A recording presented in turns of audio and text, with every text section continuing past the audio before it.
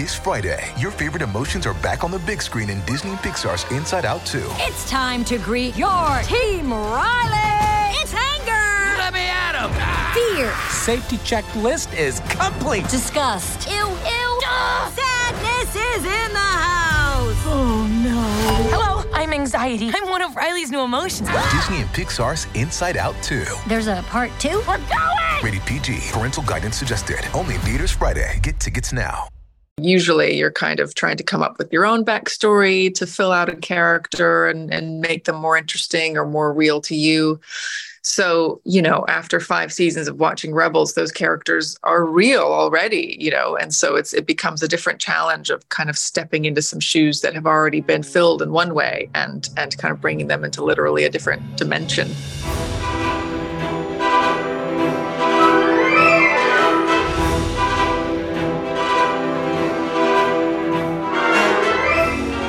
Live or die. We choose to live here on the Dagobah Dispatch podcast, and what better way to live than to talk all about another intense episode of Ahsoka as our titular hero and her former master who turned to the dark side, did battle and crossed laser swords not once, but twice. We will get all into the big Anakin and Ahsoka duels and everything else that went down in the world between worlds. And as if that is not enough, we've also got General Hera Syndulla joining us. That's right, Mary Elizabeth Winstead will be here. We chatted with the star before the SAG-AFTRA strike began and have that interview ready to roll for you this week. And roll it shall as we roll into another installment of the Dagobah Dispatch. I'm Dalton Ross, here with Devin Kogan. And Devin, we may not know exactly where this episode of the pod is going, but we know it's going somewhere. And apparently, according to this show, we're talking about somewhere is better than nowhere. That was a very roundabout way of introducing things, but I respect it. Yeah, Devin, we have a lot to get to this episode. I mean, clearly a lot to get to. You know what, Devin? It's a great time to be alive. It's a great time to be alive. We've got Ewan McGregor and Hayden Christensen battling again as Obi-Wan and Darth Vader. Now we've got Hayden and Rosario Dawson, basically giving us live action version of the Clone Wars and Snips and Sky Guy all again. I mean, I'm getting ahead of myself. We're going to get into it all. I'm very excited, as you guys can see. It's already falling off the rails, but that's all right. We're going to compose ourselves and we'll get into all that in a minute. But Devin, we've got housekeeping we need to do, as we always do at the beginning of every episode before we do our big recap and before we can get to Devin's interview with Mary Elizabeth Winstead. We're going to hear from Hera after what was a big episode for Hera, actually. But real quick, we like to interact with you all listening here to the podcast. First off, appreciate you guys listening to the podcast in great numbers and all the reaction we've had from you all. We really appreciate it. It comes in many forms and it's awesome. And we're going to get to that right now because Devin, we got some new reviews left for us on Apple Podcasts. We really appreciate that when you all do that. We like to hear from you in many different ways. And this is one of them. We got a review from SKDAST, Skidast. Sure. Sure it stands for something. Skidast wrote, good comedy and great interviews. Very fun podcast about Star Wars with the absolute best interviews. Dalton and Devin have great chemistry. Some of the takes are fascinating. Wrong, but fascinating. Always a good, fun, and interesting listen. I don't know. Shots fired over a victory celebration there, Devin? What do you think? I think they're agreeing that my take is perfect and your take is the one that's wrong but fascinating. I think that's what I like to believe, at least. Sure, you keep telling yourself that works. We also got a really nice review in from RI Online. Said one of my favorite podcasts. Came for the recaps of my favorite Star Wars shows. Stayed for the interesting discussions between all the show hosts. Parentheses, miss you, Lauren, and the parade of special guests intimate with the production. Love all the geekdom discussions and polls. Sorry, Devin. Yub-Nub still reigns supreme. Thank you and keep the awesome podcast coming. What do you say about that, then? Review. Okay. You're not giving that review 5 stars, Devin? Alas, I will allow it. I mean, you're wrong, but I'll allow it. Thank you guys so much for leaving reviews. We always love and talking to us on social media. We always love hearing from you, and it means a lot. And we love getting to talk about Star Wars with you guys. Yeah, it's super fun. Another way, of course, you guys can interact is through our Spotify poll that confounds and mystifies me every week in terms of trying to find it. But it's there. It's on Spotify. You go to our most recent episodes, and we put a poll up that you can vote on. And last week's poll coming off episode 4 was, what was your favorite Ahsoka episode 4 battle? Because there were a lot of them.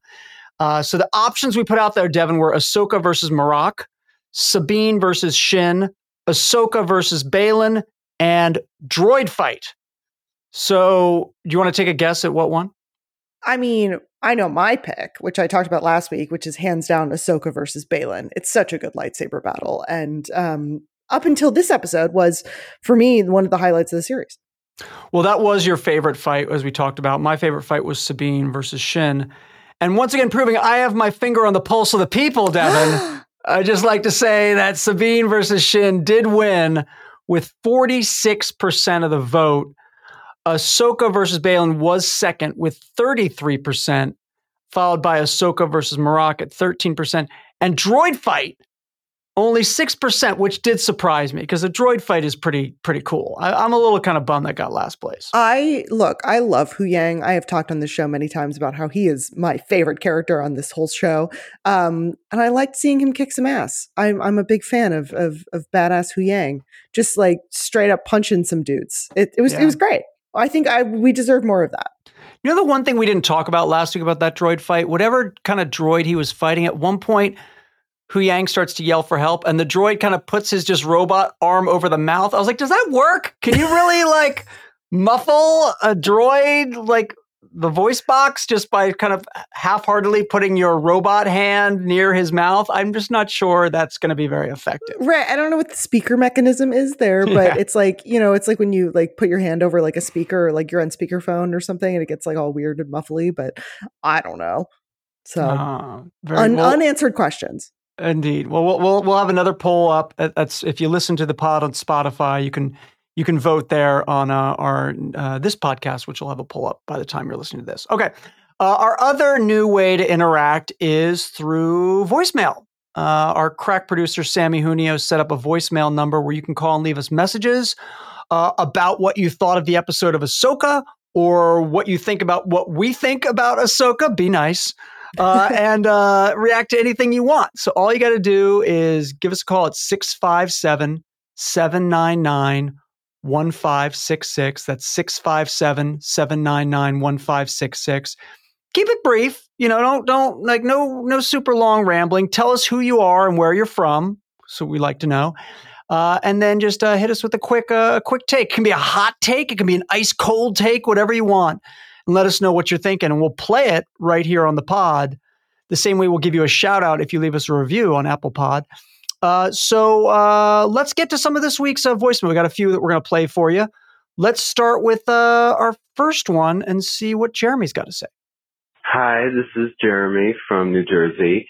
I just watched episode 4 of Ahsoka, and my God, that was a good episode. I mean, 3 duels in one episode. I mean, that's just so cool. And I was so relieved that Marok was not Ezra Bridger or Starkiller or whatever else fans theorized. I was kind of relieved how they revealed what he really was. And I absolutely loved the duel between Baylan and Ahsoka. It was so cool. And this Ray Stevenson really, he did it good. He was so great. And always great to see Hayden Christensen as Anakin Skywalker again. All right, that's all I have to say. Bye. All right, Jeremy from Jersey. What exit, Jeremy? So that's something Jersey people say to each other.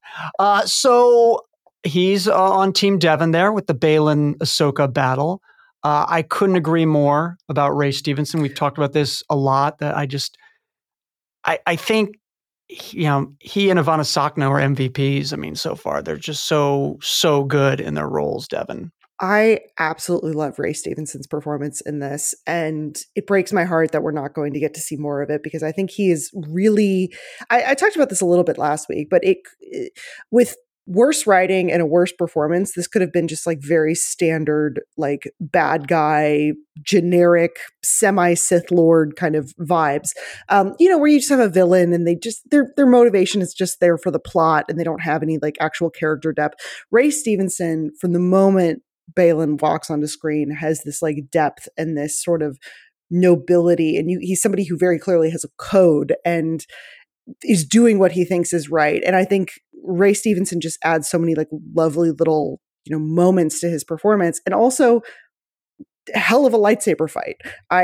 When I interviewed Rosario Dawson, she talked about how, like Ray Stevenson put everything he had into that lightsaber fight, and it really shows on screen. And I think we all agree, it was Devon's theory, and she was not alone, that Marok would be Ezra Bridger. But I think there are a lot of theories going out there, but I think we're all happy that he was just a nobody. We all like that fact. So we're with Jeremy on that as well. All right, let's see what Chris has got to say with our next voicemail message. Hey guys, this is Chris from Michigan. Just wanted to add to something that you said about when Sabine was fighting in the latest episode, and how she started to fight more like a Mandalorian and less like a Jedi, and fighting how she felt normal and comfortable.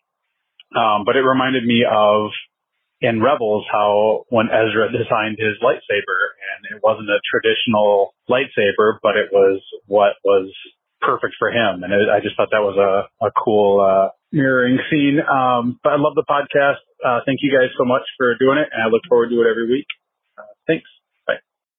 Thank you, Chris. This is something we've talked about, Devon, how you have these things. If you've watched Rebels, you're going to pick up on what Chris just picked up on there.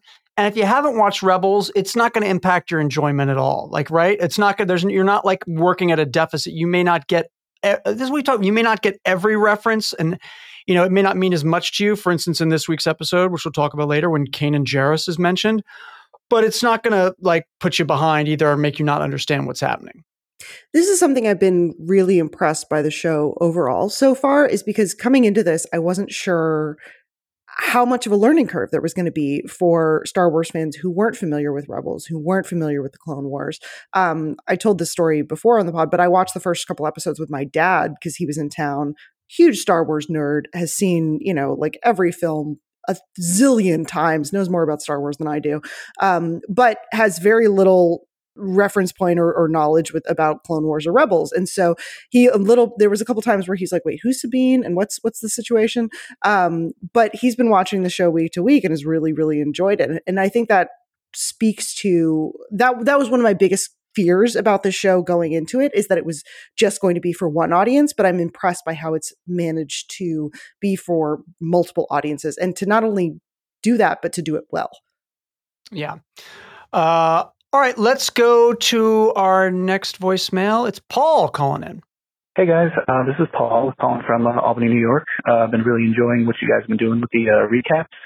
Just had a couple of thoughts about this past week's episode that you kind of maybe missed. With Marok's death, one thing that wasn't touched on is after Ahsoka kind of slashes into the chest, the green mist that spews out.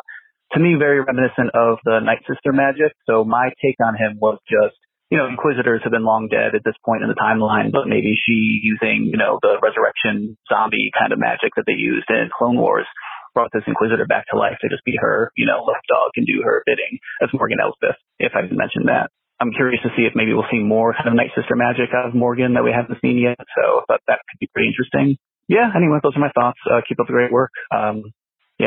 Take care. Bye-bye. So, thank you, Paul from Albany, or Paulbany. Hey. Not your best, but Sammy, you better put some like a laugh track behind that, by the way. I'm just saying, like, give me Sammy, a little something. Just let it hang in silence. Dagobah Dispatch is filmed before a live studio audience. Give me a little something. Give me a little help. Few things I want to say here. So I considered what Paul mentioned here, right? When when Ahsoka slices him, you do see that sort of ash or mist and come out of him, and it's like, is that like some Night Sister magic? I sort of discounted it myself, Devin, only because it didn't seem to me that Marok was an agent of Morgan Elsbeth's, right? It seemed to me like Marok sort of worked for or with Baylan. Like he was part of Baylan's mercenary sort of dark Jedi crew. So that's why, like, I just sort of, if he came from Night Sister magic, I just feel like there would have been more of they would have given us more of a connection between him and Elsbeth, which they didn't. Doesn't mean that I'm right. It just, that's why I've discounted that angle. Yeah, I think as a general rule, I love how Marak went from being like, ooh, who is this mysterious character? I bet he's important to the plot, to just being like, he's a dude. He's there to look cool. He's got a cool lightsaber. He's got an interesting death, but, you know, it raises a couple questions, but nothing that sort of distracts from the plot. I love, he's to me, he sort of exists for one moment only, which is that amazing Indiana Jones kind of vibe where he, you know, comes at Ahsoka with his incredible spinning lightsaber and she just sort of cleanly steps past him and just slices him in half. And it's great. We love it. But I do agree, there's clearly something interesting happening there as far as whether it's magic, whether it's, when I first watched it, I almost wondered if like he was his suit was spewing something, like he was in a compression suit or he was like a droid or something. And you know, you slice the suit and like all the steam and stuff sort of pulled out. But I think I agree. I think there's something more to Marak, and I'm curious whether we'll get answers about that. But I mean, honestly, I don't know. Maybe we'll get a spinoff someday. One other thing I want to say, I got in a really big fight with our producer, Sammy Junio, because Sammy was like, this voicemail that Paul left is too long. I need to cut that down. I said, don't you dare. She said, it's too long. I don't care about this guy. I'm cutting it down. I'm like, you know what? Power to the people. How dare you cut his voicemail? And then they went and did it anyway. Sammy cut it down anyway. So but what I want to say that Paul mentioned that you didn't hear there, and that Sammy is literally trying to cut my mic right now and doesn't want me to get this on the air for some reason. I'm just undermining their authority. Is that Paul pointed out that I guess Paul also listens to wrestling podcasts. So apparently Freddie Prinze Jr. went on a wrestling podcast recently. And we were talking last week, Devin, about is Kanan Jarrus going to show up? And Kanan Jarrus is Jason's father, who's referenced in this episode. And Freddie Prinze Jr. voiced him on Rebels. And so he mentioned that Freddie said on a wrestling podcast that he would never come back to Star Wars. Now, I did a little digging. I'm assuming this is the wrestling podcast because I found this transcript of where he was on something called The Big Thing podcast, which is either a wrestling podcast or a porn podcast. I'm not sure which, but one of the two. And he was asked if Kanan would make an appearance on Ahsoka. And he, according to this, said, no, Ahsoka. I'm done with Kanan. I'm too old for that stuff. I grew up watching Star Trek more anyway. They had sex in Star Trek, man. See, maybe it is a porn podcast. Nobody gets laid in Star Wars. Now, that's interesting because clearly, he did get laid. He's got a son. So unless there's something weird force, like maybe it is like Anakin, who didn't have a father, right? It was the midichlorians. Who knows? But apparently Jason and Hera were getting it on in the Ghost at some point. And then he says, Kanan's story, at least for me, is done. I thought it ended beautifully. People cried. I was happy for that. I don't mean that like a jerk. Our goal was to make you cry. So for me, that story's been told and it's done, and I wouldn't have any interest in that. And it would be weird to play a different character in that universe. So I don't have any ambition to be in the Star Wars universe.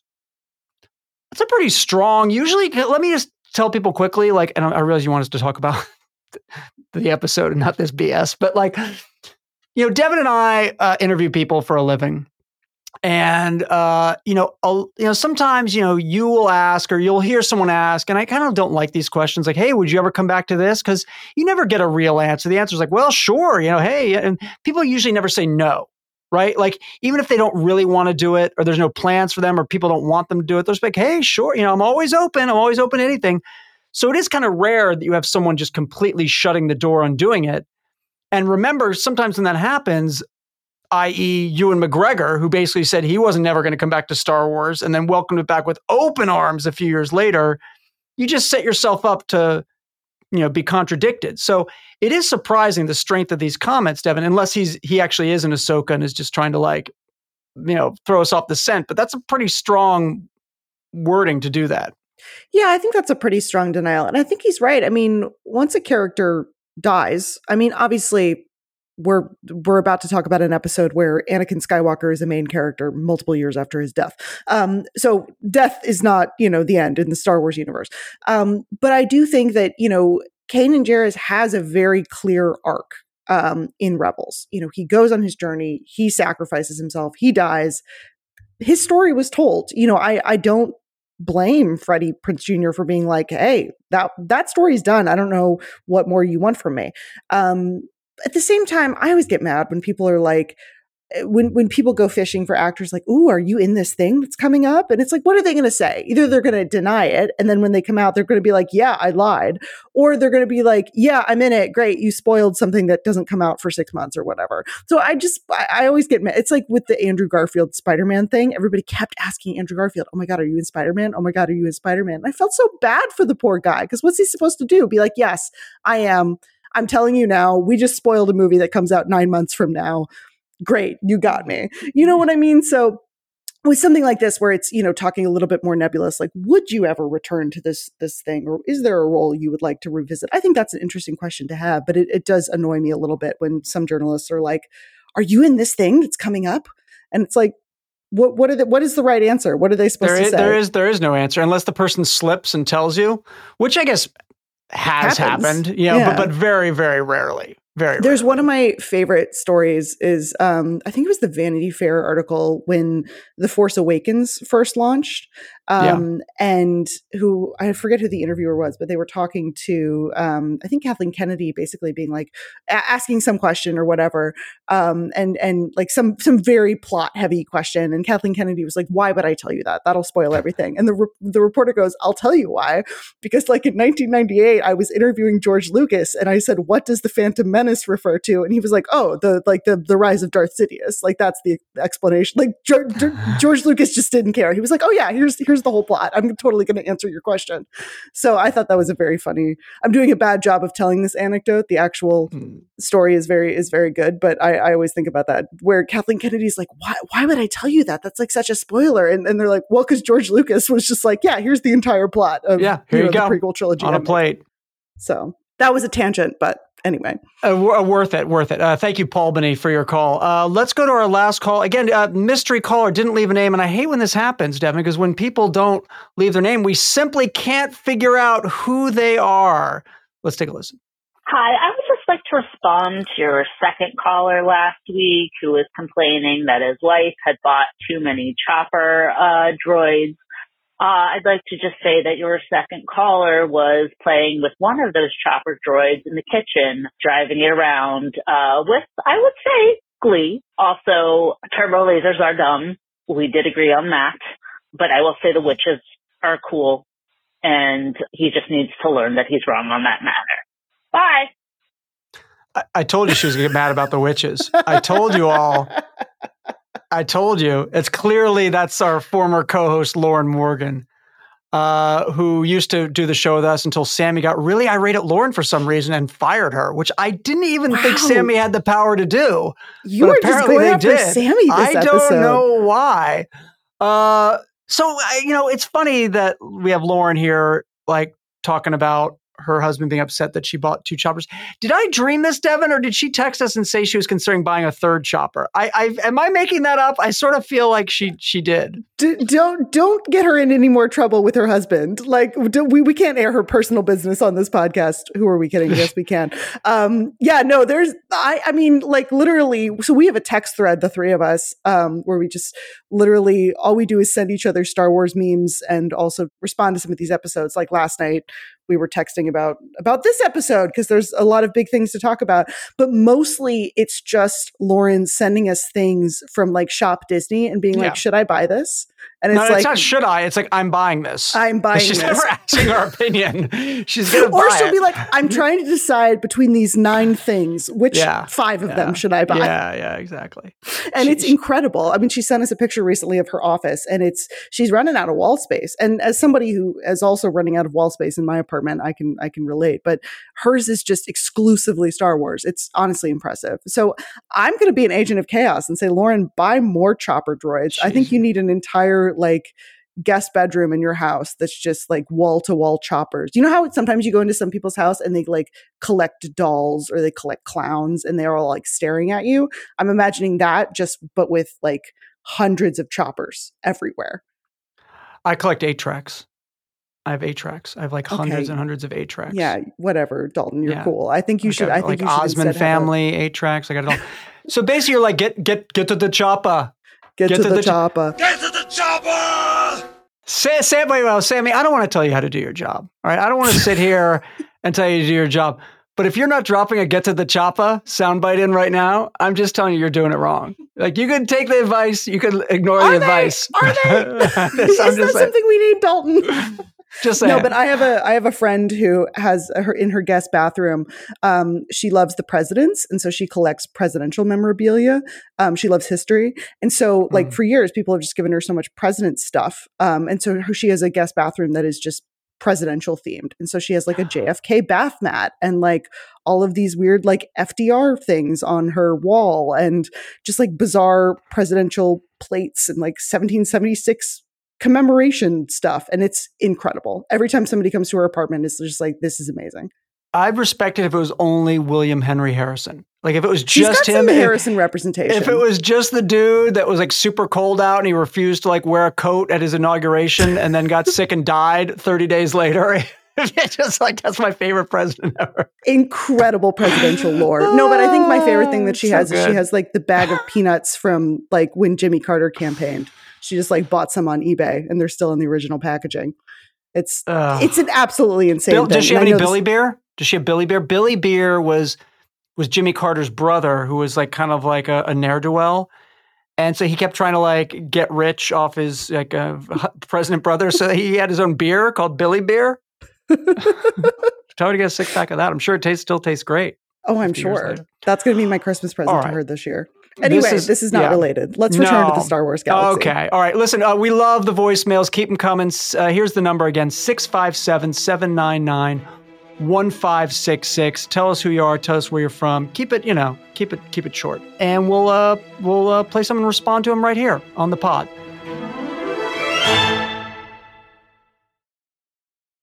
When you need mealtime inspiration, it's worth shopping Kroger, where you'll find over 30,000 mouth-watering choices that excite your inner foodie. And no matter what tasty choice you make, you'll enjoy our everyday low prices, plus extra ways to save, like digital coupons worth over $600 each week. You can also save up to $1 off per gallon at the pump with fuel points. More savings and more inspiring flavors make shopping Kroger worth it every time. Kroger, fresh for everyone. Fuel restrictions apply.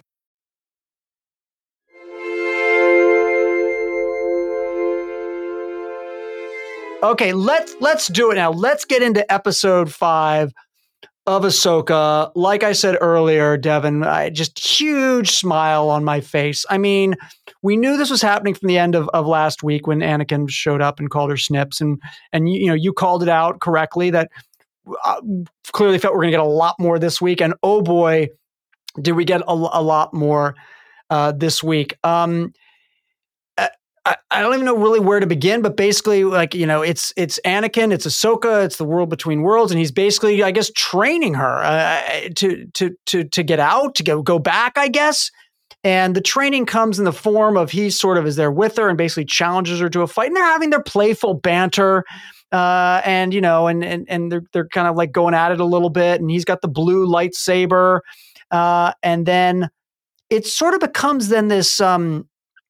This travel through her past, Devin, where she falls and she wakes up and she's a little girl and a young Padawan in the early days of the Clone Wars, and Anakin looks younger and looks sort of that beginning of Clone Wars look, and we'll get into that look in a minute more.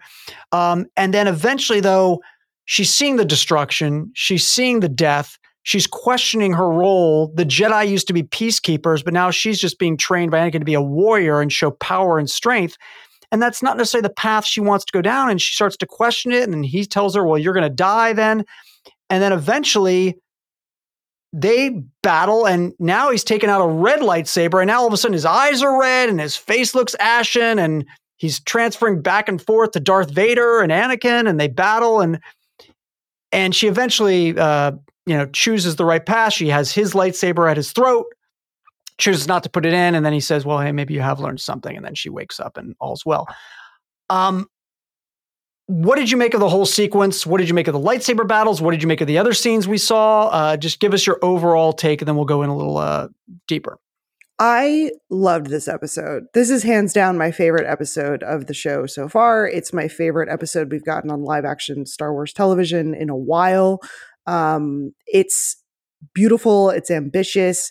It looks great in a way that I think I haven't been super impressed with some of the other, live action Star Wars shows. This is just a gorgeous, really thoughtful, really incredible episode. And I think there's so much to talk about. Do we have 9 hours to get into all of this? But I think for me, it really comes down to Hayden Christensen's performance in this. I was so impressed by Hayden Christensen's performance in this. I really loved seeing him in Obi-Wan. I loved the flashback training Padawan scene with Ewan McGregor. I loved getting to see a little bit of him as Vader. Especially when they slice the mask in half. But this is where I was like, oh, this is Hayden Christensen at his best. He's everything that people love about Anakin is in this performance. He's smart. He's funny. He's kind of snarky. He has this darkness within him. He can be kind of brutal and scary at times. And watching this, especially as we go back into some of the sort of Clone Wars flashback elements, I was really struck by the fact when you interviewed him for Obi-Wan Kenobi, he talked about how he prepared for that by going back and watching Clone Wars and watching Matt Lanner's performance and just catching up on his relationship with Anakin's relationship with Ahsoka, all of those things. And I got a lot of Clone Wars vibes from this performance. He sort of takes what Matt Lanner did as the voice actor of Anakin for such a long time, but also marries it with his original prequel trilogy performance in a way that just feels like Anakin. I was really, really impressed by this. And I love all of these little details. There's that incredible shot where he's striding off into the distance, into the smoke and the fog, and it flickers between him and Vader, and you see the lightsaber change. And I was just like, wow, that's a good shot. It's a good shot. It's simple. It's incredibly effective. I loved everything about this. I mean, there's so much to get into with this episode, but for me, all of the Hayden Christensen Anakin stuff is really what really kind of blew my mind and really impressed me in this episode. I agree. And I had the same thought that you had. When he told me, oh yeah, I watched all of Clone Wars and Rebels to prepare for my role in Obi-Wan. I was like, wow, that's really cool. It seems like a little bit of unnecessary research. You know what I mean? But but it totally makes it it all added up and made sense. I'm like, oh, right. That's why he did that. And I agree 100% with everything you said, Devin. I thought it's sort of a weird thing, right? Obviously Darth Vader was around in the original movies, but let's talk about younger, Anakin. And I'm not talking about Jake Lloyd, Phantom Menace, but he's sort of quote unquote creates this character for this age of Anakin and plays him in 2 movies. And then the character is turned over to animated, and like you said, Matt Lanner. And so now he comes in and he's playing, like you said, kind of what he did, but also what they were doing on Clone Wars. So he's marrying those 2 things and has to modulate his performance to do that. And I thought he did. I think that's a tougher thing to do than we think. And I thought he did a great job of it. Listen, he's always been great at all the lightsaber stuff. You talk to anyone and go back and watch on the Revenge of the Sith on I was going to say on the DVD. I'm the only idiot that still has DVDs and Blu-rays. But if you are a loser like me and you actually hold on to physical product, or whatever, it's obviously all on YouTube. Go watch some of the behind the scenes lightsaber training on Revenge of the Sith. And he's cooking.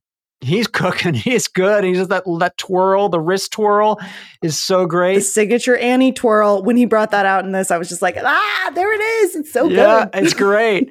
And of course, I love the one line where you can pick out that he's Canadian, where he's like, is that what this is about? Wait, so can we talk about that line? Because I love that line because it's literally, I forget what the actual lead up into it is, but it's basically Ahsoka saying talking about her guilt about losing him to the dark side and or the last time we fought, you were Vader or whatever. And he's sort of like, is this what this is about? Like, seriously, that time I went to the dark side and like maybe murdered a couple 100,000 people and like kind of became a Sith Lord and abandoned you. Like, is that what this is about? And it's just like such a peak Skywalker snark. And I was just like, oh, just look, all my favorite Skywalkers, they're just drama queens and they live for drama. And this is just, it's so good. It's incredible. And how funny, Devin, that we talked about how we thought like, how we really liked the way they did the sort of the mild de-aging on him in Obi-Wan. And then last week when we saw that one shot of him, we were a little like, ooh, that's a little weird around the eyes. They did a little too much there. That didn't quite work. But I thought he looked great here. Like I thought like we talked about not just the look, right? He had that sort of like early Clone Wars outfit on and the hair, and he looked great. But like he looks too old for how the character should be, but he looks like young enough. Like I'm glad that they didn't go crazy on the de-aging. You see some wrinkles and like you see things where like, okay, you realize, okay, the dude's like, 18 years old or whatever it is. Like he wouldn't like, but I'd rather have that than have someone look fake and weird. And I thought he looked great. I thought that he was a dead ringer for Anakin from those early Clone Wars episodes. They showed them the hair getting longer, the face getting a little more weathered and scarred as they go through those various scenes as Ahsoka's sort of growing up. And not only did they match the costume and hair well, but I thought what they did with Anakin's face, both digitally and with makeup, was perfect. I totally agree. I mean, I think there's been a lot of talk about this. Some people with Obi-Wan in particular, they were like, they didn't de-age him enough. He looks like, like adult Hayden Christensen. And like with last week's episode, people were like, ooh, they went really heavy on the de-aging. And he just like didn't look like a normal human being. And what I was hoping was true, and this sort of turned out to be the case, is just like the lighting and the sort of ethereal quality of the world between worlds. And it's just like a single shot of him. And you know that, whoever was on the visual effects team was just like obsessing over that shot because it is such a big, important shot, of oh my God, Anakin, here's the big reveal. And I just think it was a little heavy handed and like his eyebrows were a little too dark and his eyes looked weird and it just wasn't what, but I was hoping, and this proved to be the case, that once we saw him in action and once we saw him moving and saw him actually giving an actual performance, that would all sort of melt away and be a little less heavy-handed. And that was true. And I found myself not thinking about it at all this episode. I was just like, he looks good. He looks like Anakin. He's giving a good performance. Right. Yep. Yeah, and you're so right. The first flash to Darth Vader, then they did it again as he's coming towards Ahsoka on the bridge. And he's flashing back and forth. Was so cool. And, it's like, I recognize that they're doing fan service here with this stuff, right? Like, again, like they're doing fan service on Obi-Wan by having the Obi-Wan and Vader, multiple lightsaber battles. They're doing fan service by putting Anakin and Ahsoka back together. They're doing fan service by basically giving us Clone Wars animated scenes come to life. I mean, there's literally a scene of Ahsoka and Anakin in this that like you can match up exactly to a frame from Clone Wars, and people have done it online. And that's great. Like, I love it. Like, I know, that's what we want. Like, and we want other things. We want more, but yeah, give us some of that, man. Like, we took this journey with them. It's very exciting to see them brought to life. We've never seen these two characters interact in a live action on screen together. So it's really cool. And I'm here for it, Devin. I don't mind that it's sort of maybe like low hanging fruit because I'm here to just gobble that S up. Yeah, I think when it comes to fan service, I think that phrase gets thrown around a lot, and people don't always like define kind of what it means. And I think for me, fan service is not inherently a bad thing. I think when it's cheap or when it's just my issues with fan service are when it's just like, hey, remember that thing you loved 20 years ago? Here it is again. And it's just, we're going to plug it in and have like it has no bearing on the actual story, or just, we're here to just do a sort of a cheap emotional ploy to play on your nostalgia.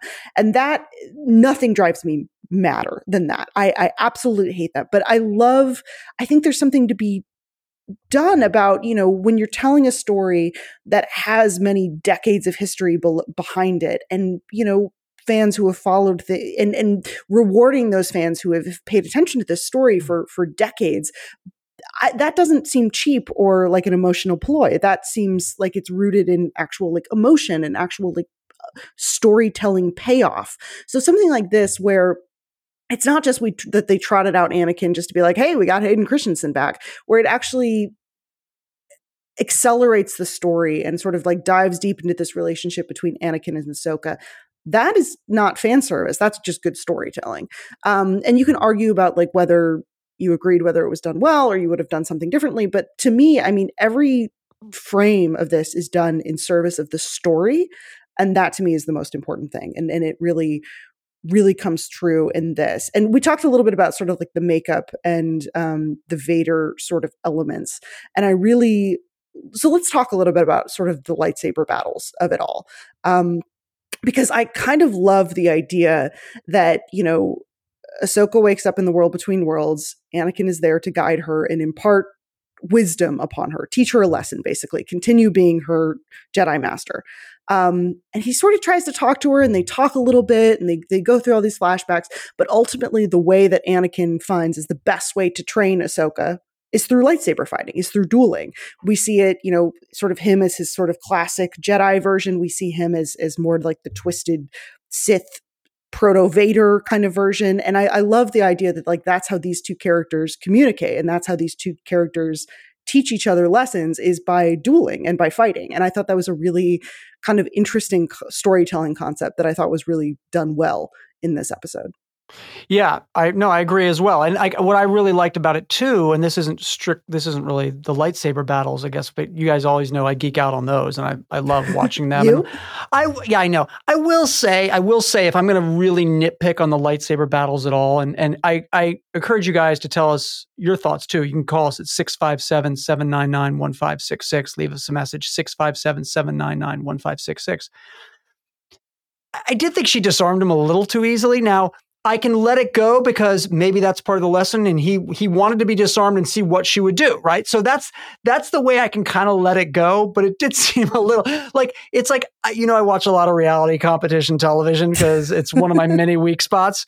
As once again, Sammy can attest by the videos I was sending her before we started recording this, involving a stinkometer on Big Brother. But Google it. But there's sometimes you're on a show, right? Survivor. Yeah. Oh my God, I'm doing a Survivor analogy again. And you want to throw a competition because you don't want to win, but you don't want to make it look obvious, right? Like you don't want people to know you're throwing it. So you have to put forth a really good effort. And I'm not sure that if I were Ahsoka or me, the viewer, I would have bought Anakin's effort in here. If that was the case, to like let himself be disarmed that easily. He's like maybe the second most powerful person in the galaxy after the Emperor, and he kind of just gets like a weird spin move undoes him. That said, the lightsaber battling was all awesome. But what I really liked was sort of what the narrative of here is, right? It's not just come to the dark side, don't go to the dark side. It's a little more subtle than that. It's her questioning as I think you and I mean, I've read, you know, all these stupid Star Wars books, and it's like they were protectors of the peace, peacekeepers of the galaxy, yet they've been turned into, you know, into the war effort, and they become into soldiers and warriors. And like, it gets addressed a little bit here and there, but I'm not sure I've ever seen it in such a concrete way as I did here, where she's like, well, wait a minute, like your all's legacy was keeping peace. My legacy now coming up in this is just strictly death and destruction and war. And so it was done in a way where it wasn't just like light side, dark side, more power this way, less power that way. It was done through a different lens. And that's what I really liked about it. Yeah, there's two sort of things that I really loved about this. One is playing young Ahsoka is an actress named Ariana Greenblatt, who, if you've seen Avengers Infinity War, she played young Gamora. She was just the young girl in the Barbie movie, and she's absolutely great in that. I mean, you want to talk about an actress that has, you know, you want to talk about big, high-profile projects. But her performance here really gets at the fact that, I mean, Ahsoka is a child soldier. The Jedi are basically taking children, young preteens, and sending them into war. We see that as Ahsoka is a military commander, this young teenager, ordering around clones and thinking about military commander. It's kind of extraordinary, and you get that sense in the animated Clone Wars, but here there's something about seeing it in live action and seeing a literal child on screen in the middle of a battle zone that is really kind of gutting. And the other thing I really love about, you talked about sort of the narrative of this lightsaber battle. And there's a moment sort of at the beginning where, Ahsoka essentially says, "I won't fight you." And Anakin sort of like smiles and he's like, "I've heard that before." It's a callback to Return of the Jedi and Luke basically being like, "I will not fight you, Father. Like, I'm not gonna do this." And it's a very similar parallel to Luke's battle with Vader in Return of the Jedi, where he has that moment where he almost strikes down Vader and the Emperor is like, "Do it," and take his place and replace your mentor or replace your predecessor, basically, and set down on the same path that he has gone on, the same path of death and destruction. And instead, Luke says, I won't do it. I won't kill him. And it's the same thing with Ahsoka. She won't kill him. She won't strike him down. She disarms him, but she won't kill him. And that the parallels between those two scenes and that sort of message of she chooses to live and to continue fighting and to continue on her own path while taking the lessons that she's learned from her master without becoming her master is I thought that was a really interesting piece of storytelling that is done not through dialogue but all through action. Yeah, no, it's a good point. By the way, the one thing that was confirmed me, I did kind of wonder last week, like, why is Balin assuming she's dead? Like, he didn't like, first off, you can slash someone in the chest with a lightsaber and apparently they don't die. But also, she just kind of fell into water off like a ledge. You know what I mean? And he's like, well, that's that. Like, he's like, well, she's dead. And then she comes out and we see she has no wounds on her. Like, she just kind of fell in the ocean, I guess. I mean, I assume she's a pretty good swimmer. I don't know how the tails work with that, but anyway. I mean, to his credit, I think he's like, once he sort of bests her and they use the map to sort of jump into hyperspace, there's the idea of like, even if she's still alive, she can't follow us. Like, there's no way she can find us. I just be watching my back a little bit. He's sitting there like talking to Sabine, like, I understand that's where the focus had to be at that second, but I'm just saying. All right, look. Speaking of fan service, we in one of these sort of visions that Ahsoka's having from the past, we see Captain Rex makes an appearance. Nice job, Commander. We'll secure the perimeter. I guess that was my Captain Rex impersonation. Tara, I'm glad you talked over me. Thank God you talked over me, so it just sort of got lost. Well, that's what I wanted to ask you about. It's so interesting. So Captain Rex, obviously a clone. Obviously, the clones taken from Jango Fett. Obviously, Jango Fett played by Tamura Morrison.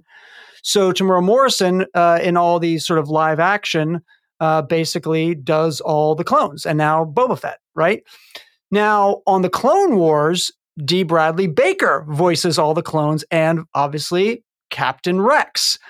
So I was just curious whether it was weird for you at all, because Captain Rex is correct me if I'm wrong, and I'm blanking on something we've never seen in live action before, right? And like, so this is his live action debut. And so on a live action thing, a clone would be voiced by Tamura Morrison, but Captain Rex, we've never seen in live action. So we've only heard him as D. Bradley Baker.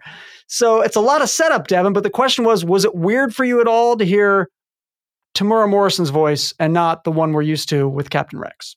It was a little bit, but also like I love Tamura Morrison and am never mad to see him back in the Star Wars galaxy. I mean, I did wonder whether we were going to get, like a clone without a helmet, whether we were going to actually see a clone. And they'd have to de-age him. They'd have to de-age Tamura Morrison if they're going to do that. But so, he keeps his helmet on. And there's a scene where Ahsoka is like sitting next to an injured clone and like his face is all bandaged and it's, you get the outline of a face, but it's clearly, not a clone face. So yeah, I mean, it was, I think this was probably the best way to handle it. It did make me a little sad not to hear D. Bradley Baker, just because when I think of Rex, I think so much of his performance.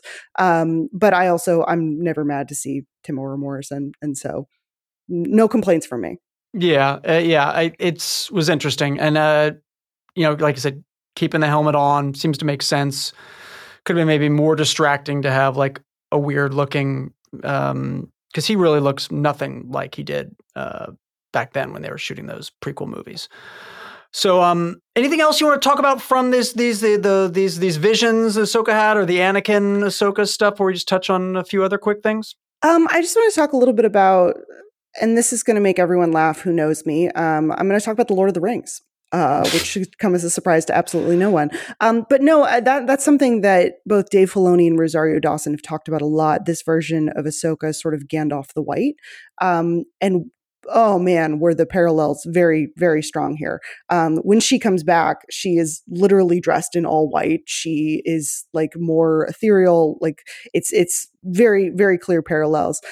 This idea of she has this near-death experience. She has almost a death experience and comes back to life, and comes back more serene, more powerful. And also there's sort of a lightness to Rosario Dawson's performance after she comes back from the World Between Worlds, where she's, we'll get into this later, where she's talking to the Purgils. And at one point, Hu Yang is like, do they know where they're going? And she's like, nope, let's see where it goes. And for me, one of the things I've been missing about this show so far is there's like a lightness to this character of Ahsoka, and a sort of a charm and like almost a snarkiness that we've gotten very serious Ahsoka so far. She's very serious. She is hunting for Ezra. She is like sort of muted. And so to see her like smile and laugh again and be light, there's something that I really loved. And that's something I've sort of been missing.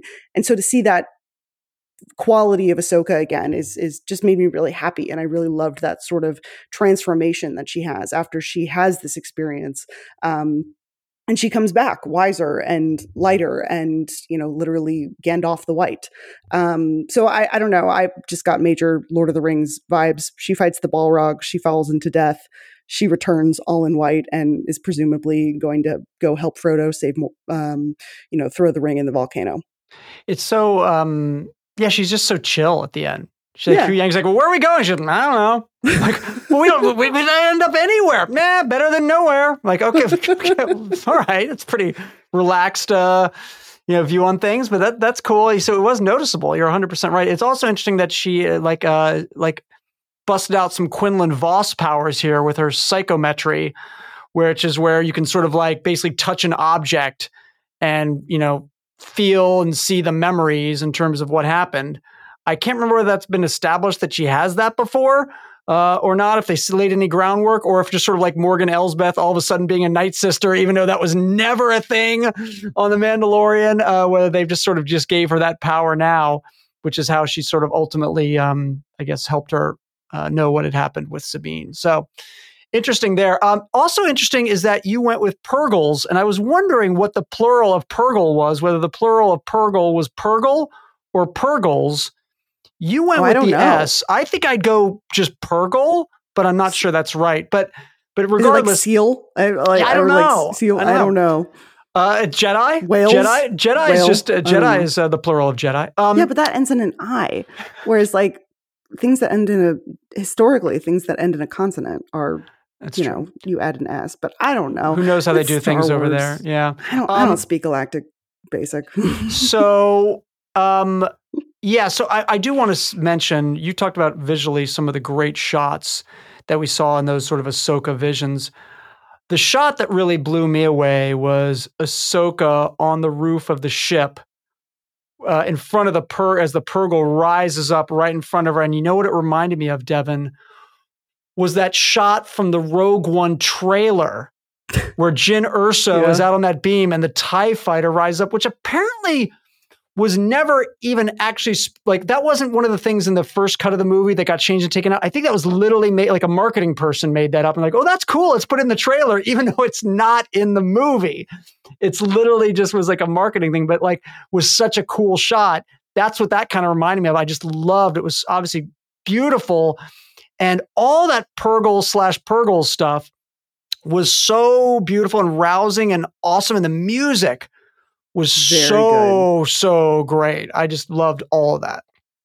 Yeah, so I mean, the episode ends on this moment of hope with Ahsoka. It's a very biblical, like in the belly of the whale, following this whale on its journey through hyperspace, presumably to go find Thrawn. It's kind of extraordinary, and it's a lovely kind of weird trippy moment. And something I thought about when I was watching this episode a lot is this is another one that was directed by Dave Filoni. And you can tell that Dave Filoni is somebody who comes from animation and is somebody who clearly like storyboards and thinks in sort of like these very distinct like visual images, and these like the framing and the composition on this episode I thought was particularly impressive, in a way that you don't always get on some of these live action Star Wars shows. And yeah, there's just so many lovely shots. I loved some of the flashback moments. The World Between Worlds looked incredible. I totally agree, that shot where she's like staring at the Purrgil, and originally it's from her perspective, and you're like, is that like a head? Is that like what is that? And you like, then it kind of goes back, and you see the full scale of this giant space whale, and you're like, wow, that's really cool. I'm very, very curious to see kind of where things go. Also, we get to see Ahsoka without her like weird little headband thing. We get to see like her bare forehead, which is kind of interesting. And to my knowledge, we haven't really gotten in any of the animated stuff. I mean, like maybe a little bit when she's like a little baby Togruta. But it was, and I loved that in the Clone Wars flashback, she had sort of her like weird diamond headpiece thing that she usually wears. But I will say it was weird to see her bare forehead, where you see like the sort of orange of her skin go into like the white of the head tails. Yeah. It was kind of fascinating. I was like, oh, that's what that looks like. No wonder they keep a headband on her all the time. Exactly. It looked a little weird. It looked a little funky, and it's probably not easy to do with the CGI and stuff, which is why they have that thing there. The other thing I'll say, and like this is going to sound really stupid. I don't know if it'll sound more stupid than the other stupid stuff I say, but I really liked the way that the episode basically ended with Hera saying, "May the Force be with you." Yeah. And it's such a small thing. So I want to compare this to Andor for a second. You and I watched Andor. We liked Andor. We thought it started off a little slow. We thought the flashbacks as a kid maybe went on a little too long. Wasn't very interesting, but that the show really picked up its momentum and pace and was really enjoyable. Andor got all this praise from critics and a lot of people.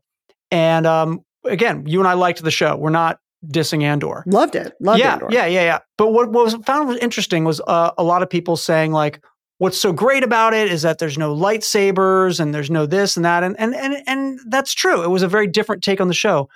But I felt a lot of that also came from like non-real intense Star Wars fans. I love Star Wars because I love Star Wars. Like I want to see lightsaber battles.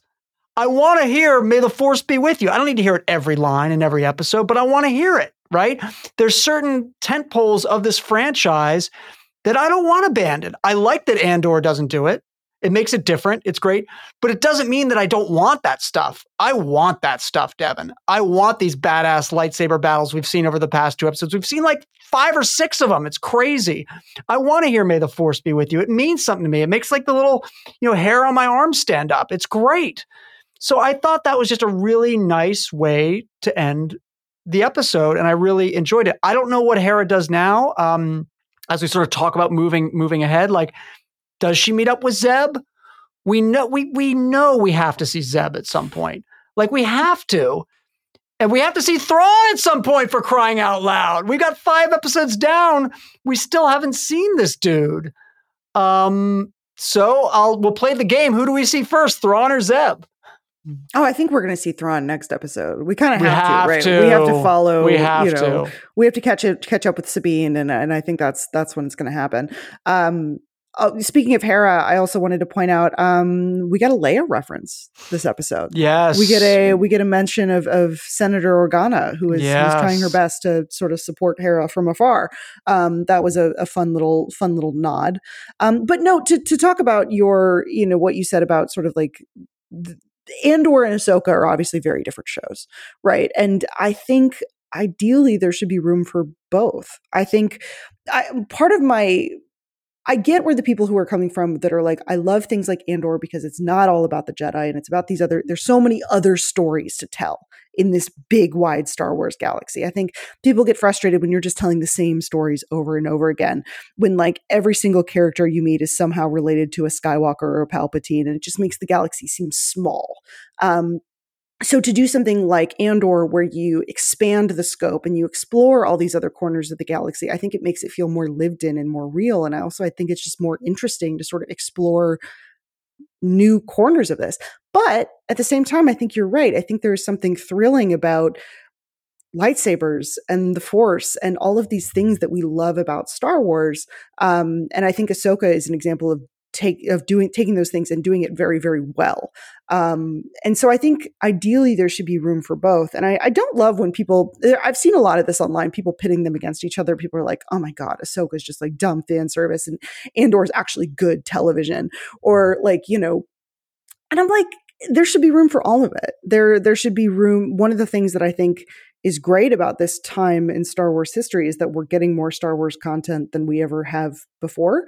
And some of it's good, some of it's bad, and not all of it may be your particular taste, but that's okay because it's somebody's taste.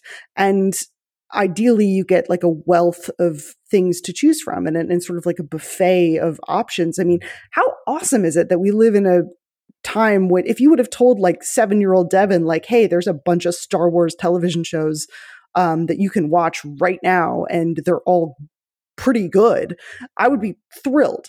So I think there's room for all of that. And I don't know. I'm not a huge fan of people pitting them against each other. I mean, if one of them is your favorite, and if you really love Ahsoka and Andor wasn't for you, or, you really loved Obi-Wan Kenobi, but Book of Boba Fett wasn't for you, that's okay. Not everything has to be for you, but ideally there should be something for everyone. Well, there's also like that. I mean, we were talking about it a while back and talking about sort of, I can't remember what we were doing, if you would rank the shows or this or that or what have you. But like, I remember talking about like how Andor and Obi-Wan, and I was saying how like, well, Andor is like probably the better crafted show, but like the highs of Obi-Wan for me, and like seeing those two actors as those two characters, like there's just no way it could compete with that for me. I'm not saying Obi-Wan's a better show.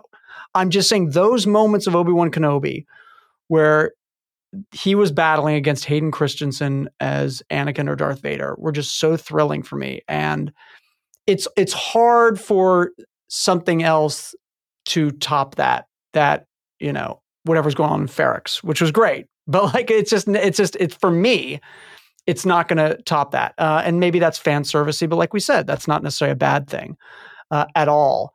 Did you find it a little weird that Hera could hear the lightsaber battle?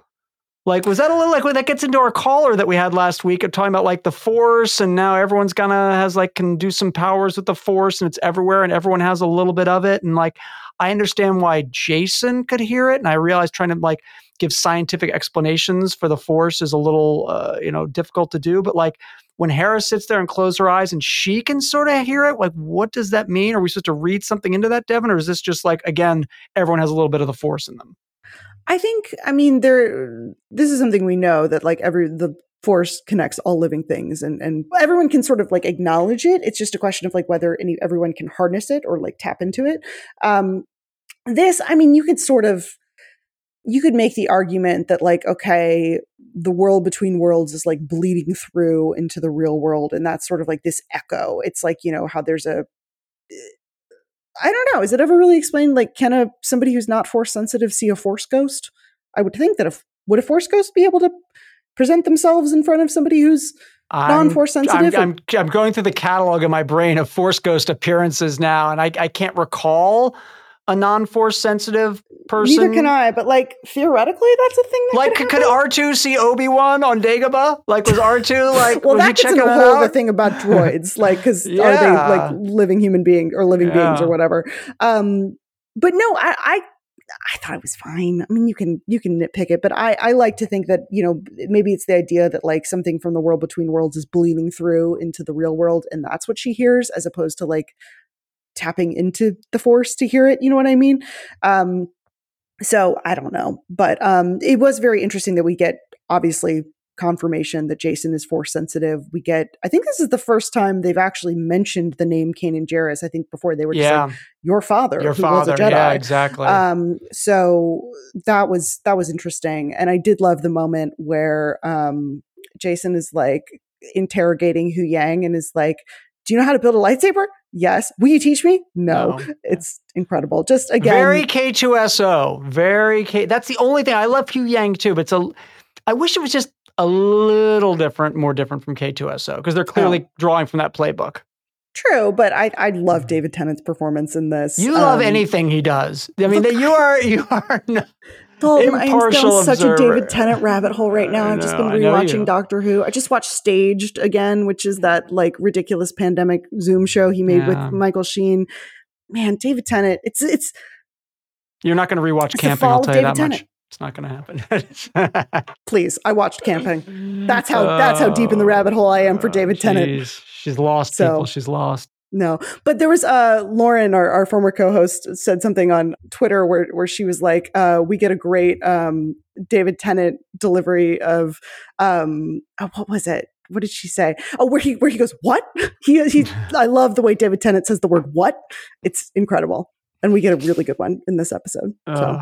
He is good. It's a fun character. All right. Anything else you want to hit on before we get to your interview? We talked about Clone Wars references. We talked about Leia. Did that? Yeah. Loved the Lord of the Rings references. More Lord of the Rings references in my Star Wars. I'm not mad about it. Nor am I, for that matter. Nor am I. Okay, it was a great episode, another great episode, and we have another great interview for you this week. Devin chatted with Mary Elizabeth Winstead, who plays Hera, right before the actors' strike, and we've been waiting to drop this conversation for you, and now is that time. So we have one of the stars of Star Wars coming up right after this quick break.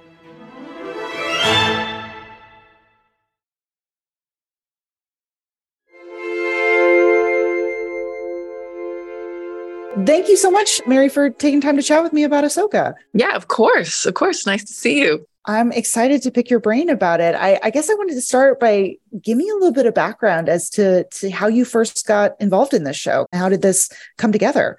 I mean, it came somewhat out of the blue. You know, I just got a call saying that Dave Filoni and Jon Favreau wanted to speak to me about an upcoming project. And, you know, it was kind of vaguely like, oh, it's most likely the Ahsoka project, which, you know, I'd seen Mandalorian. I knew that character was kind of getting their own spinoff. So I was aware of it and I was very, very intrigued. And, you know, as soon as I got to talk to them, I was like, oh my God, these guys are just an absolute dream. And they're so brilliant. And the role sounded so complex and fun. And, yeah, that was kind of my initial foray into it. And then I got to discover Rebels and, you know, on and go deeper and deeper into the story and took it from there. How did they pitch this to you? Yeah, I would say it was very character focused in terms of who I would be playing and who she is and kind of who she means to the show, and what she represents. You know, I think that Dave in particular, you know, has such a connection to the characters that he creates. And so he's so passionate about it. And so to get to hear him speak about Hera and her strength and her passion and where she was coming from emotionally, he just really conveyed that in such a wonderful way and made me so kind of excited to learn more about her. Yeah. So you did that deep dive where you like went and watched a bunch of Rebels and did your homework basically? I did. I mean, that was such a fantastic thing to get to have 5 seasons of something to work with in terms of backstory. I mean, you know, usually you're kind of trying to come up with your own backstory to fill out a character and make them more interesting or more real to you. So, you know, after 5 seasons of watching Rebels, those characters are real already, you know, and so it becomes a different challenge of kind of stepping into some shoes that have already been filled in one way and kind of bringing them into literally a different dimension, and trying to kind of bring myself to that and also marry it with what had already been done in the cartoon. So it was interesting to take that with me, but also try and let it go so that I could carry it forward myself. What about her did you find like most interesting or most helpful? Like what kind of elements of her personality did you latch onto as something that you found really helpful? What I love about her is that she's such a strong leader and fighter, and she's also so maternal and nurturing. And seeing the combination of those things, I think while they obviously do go hand in hand, you know, in real life, we don't often see that depicted on screen. You know, we see army generals being these very masculine, hard figures. And Hera has that, but she also has this softness to her. And she really wants her crew to be loved and looked after. And, you know, she wants to take care of everybody at the same time while kind of pushing them to be better and to basically sacrifice, you know, whatever they need to do for the greater good. So I thought that was a really interesting combination and something that was very aspirational, and I was excited to try and represent all of those things in that character. That makes sense. And tell me a little bit about the makeup process. I mean, how long did it take to put on the head tails and get fully green? Yeah, I sort of, just for the sake of a story, I would love for it to be like really complicated and say that it was an 8-hour process, but thankfully it wasn't.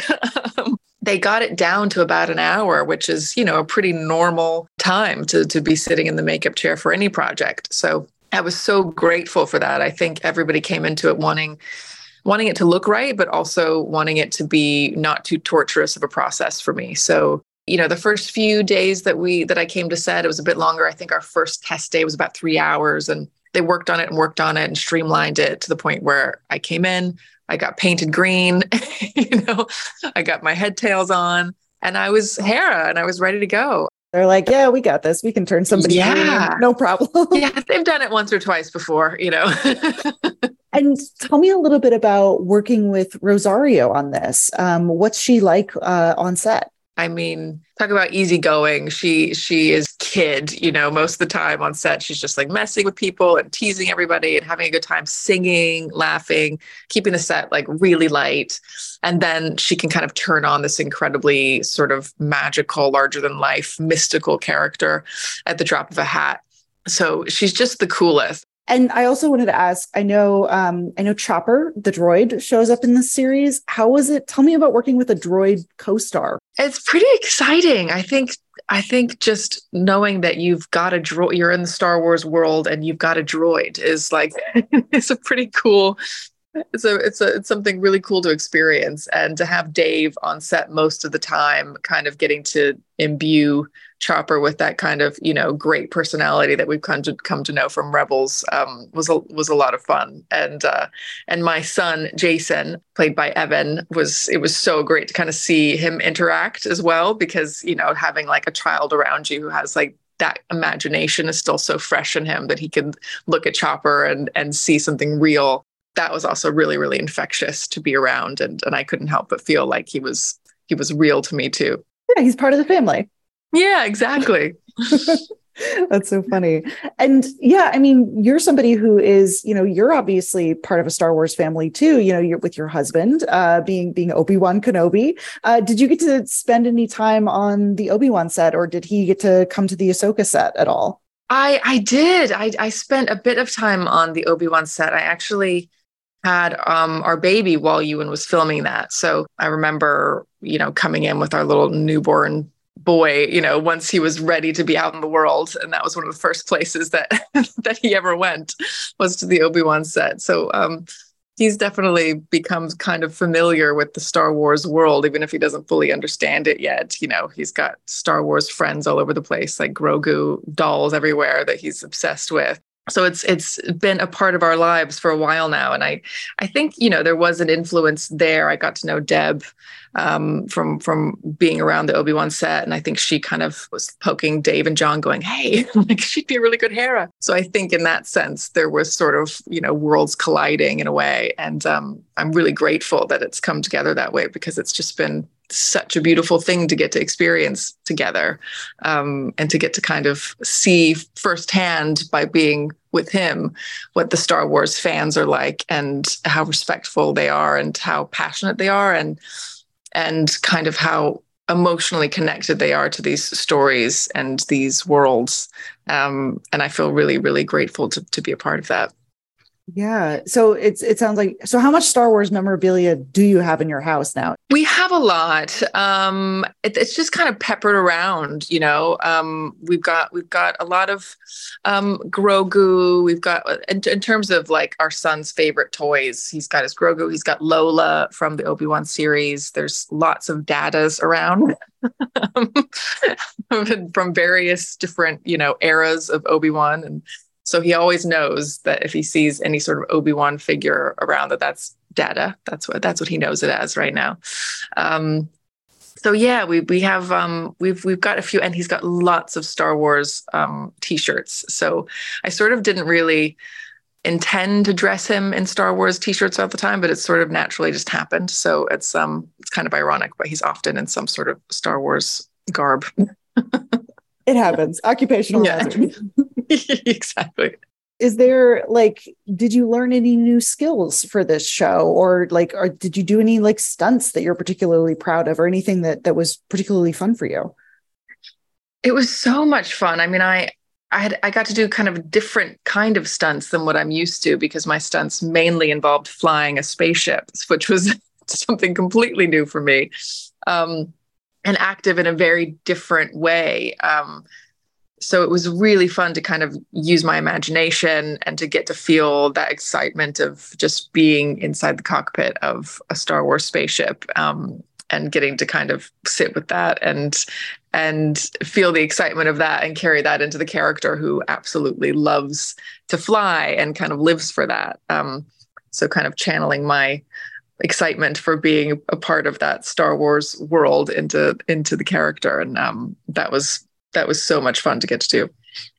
Yeah. What's it like to step onto some of those sets where you're like, oh my gosh, I'm in the cockpit of a spaceship, or, like I'm in the Star Wars galaxy. Yeah, I know it's surreal, really, because you just think, oh my God, you just feel so lucky to get to be a part of that, because I mean, I can't even think of how many people I know who would be desperate to get to do something like that. So it's just like, I just feel a lot of excitement and gratitude that I get to be in that position. It's just so cool. And that's so magical. Yeah. Is there, when you think back to filming, is there a particular day on set or a scene that sticks out the most for you when you think about the filming experience? There were several. There's one that I don't want to give away, but it was carrying kind of all the seasons of Rebels into it, and kind of the emotional history of that, as well as everything that happened between the end of Rebels and the beginning of our show, and getting to kind of bring all of that to fruition in a very kind of satisfying way. And that was really amazing to get to do. And also just really anything that I got to do with Jason, because I got to live through his awe of everything that he got to see, and to experience Star Wars through a child's eyes is something really, really special. Yeah, I imagine it's very much kind of a little bit of kid in a candy store, oh my gosh, I'm in another galaxy. Yeah, exactly.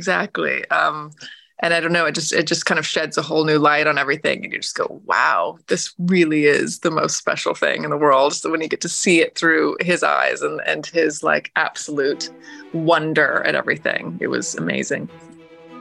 Thanks so much to Mary Elizabeth Winstead for being with us here on the Dagobah Dispatch this week. And thank you for also being here, meaning we are not just talking to ourselves. If you have just 30 seconds, please follow, rate, and review the podcast. We'd really appreciate it. And we'll even give you a shout out right here on the pod. Also, leave us a voicemail message. Pick up the phone, give us a call. We'll play it and respond to you right here on the pod. Hit us up at 657-799-1566. That's 657-799-1566. And you can be part of the show. You can connect with us on social media by following Entertainment Weekly on all socials. It's at EW on Twitter and at Entertainment Weekly everywhere else. You can also tag and follow us directly using at Dalton Ross and at Devin Kogan. Thanks so much, everyone. We'll do it all over again next week. This episode of Dagobah Dispatch Podcast is hosted and produced by Dalton Ross and Devin Kogan. Produced and edited by Sammy Junio.